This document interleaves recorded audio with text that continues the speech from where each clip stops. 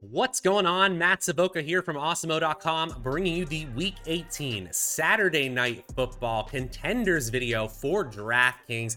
This should be an interesting two-game slate, an exciting two-game slate here, with the Chiefs facing off against the Denver Broncos in an AFC West battle, followed by the Dallas Cowboys and the Philadelphia Eagles in a battle of two NFC East playoff teams who are really only playing for seeding, and really only the Dallas Cowboys here. The Eagles are essentially locked in here. Before I get into the full analysis of the best players on this slate, just want to remind you guys, go ahead and like this video, subscribe to the channel so that you always know when we're going live. You guys know what to do. And if you could give me, Matt Savoca, a follow on Twitter at Draftaholic, that would be much appreciated as well.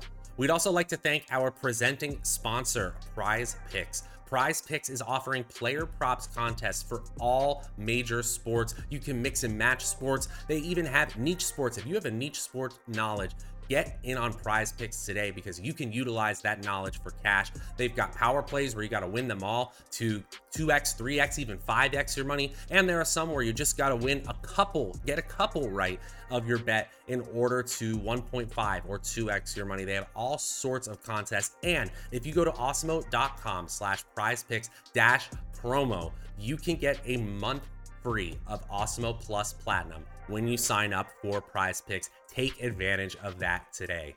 Okay, guys, on the screen here, you will see my 10 through 6 of my top plays for this two-game slate. At number 10, with a 34% chance of being in the optimal lineup, it's Courtland Sutton, who was meh in a game where he could have been utilized even more with Jerry Jeudy and others on the COVID-19 list, but still looking healthier in the optimal lineup a third of the time. Can't be ignored on this slate with not a ton of wide receivers. Then the Cowboys defense, a turnover-making machine this season in the optimal lineup, 38% of the time. That looks particularly good if their starters play and the Eagles don't.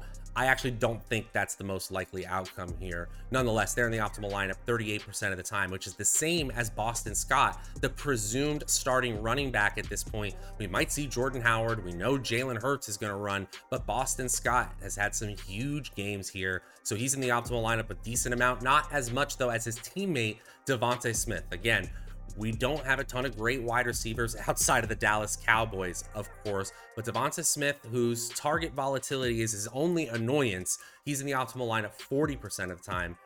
Then there's Patrick Mahomes.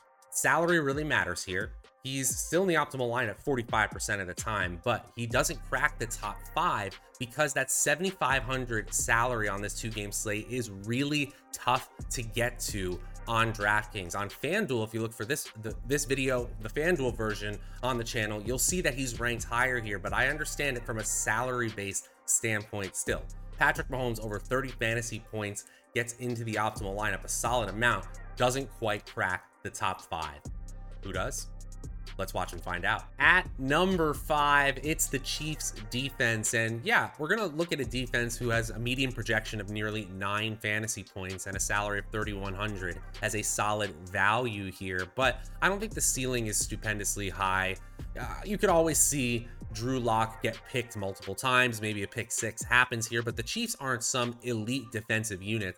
While they're better than they were earlier in the season, they're up to 12th best in the NFL in points allowed per play, and they're better than league average in schedule adjusted fantasy points allowed to opposing offenses. They're bottom 10 in yards allowed per pass attempt, bottom 8 in yards allowed per carry, so they are scoring less than 10 fantasy points in 57% of our latest simulations, even though this Chiefs team is a 10.5 point favorite.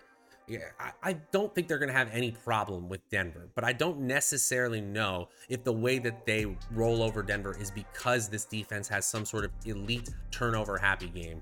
I do know that the salary and the projection compared to that salary looks solid enough. That's why they're in the optimal lineup more than Patrick Mahomes, 46% of the time. At number 4, it's Ezekiel Elliott, and I'll be honest, This one scares me, and I understand why in our tools and our simulations it's popping, right? Because Ezekiel Elliott is 6th in the NFL in total carries. He's 8th in the NFL in total targets, 6th in weighted opportunities, 5th in red zone touches, 7th in rush yards. It hasn't been a bad season for Ezekiel Elliott, and you're talking about a team in the Cowboys who are 7-point favorites, have a top 5 PFF team offensive grade, and you want to play running backs on teams who are in that situation, and yet Elliott had only 11 total opportunities last week, 10 opportunities the week before that. It feels like a far cry from the 19 opportunities he had in week 15.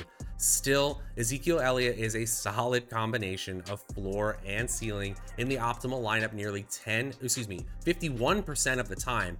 Nearly 10% of the time, he's scoring over 30 fantasy points. I just don't know if I really see that here. I understand that's in his range of outcomes, but I just don't know how he gets to that score here. I think I'm fine playing him in cash games. It's pretty easy to play him in cash games, but in tournaments, I'm probably fading Elliott still.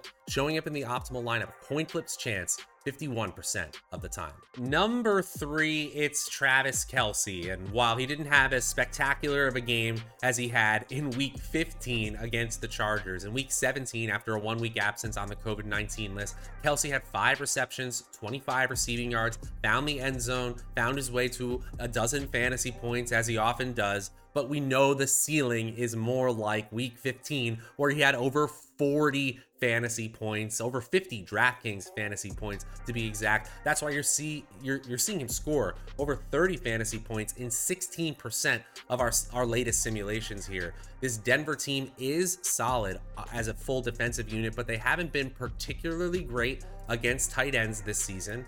They are pretty good against the pass, but they're better against the run. So I do think that Patrick Mahomes, Travis Kelce, and of course that other pass catcher who we might mention in a few picks here had awesome ceilings. Still, volatility of the position tells us he's going to get under 10 fantasy points between 30 and 40% of the time. That's what we're seeing. Still, the offensive advantage over the Denver defense should be prevalent here.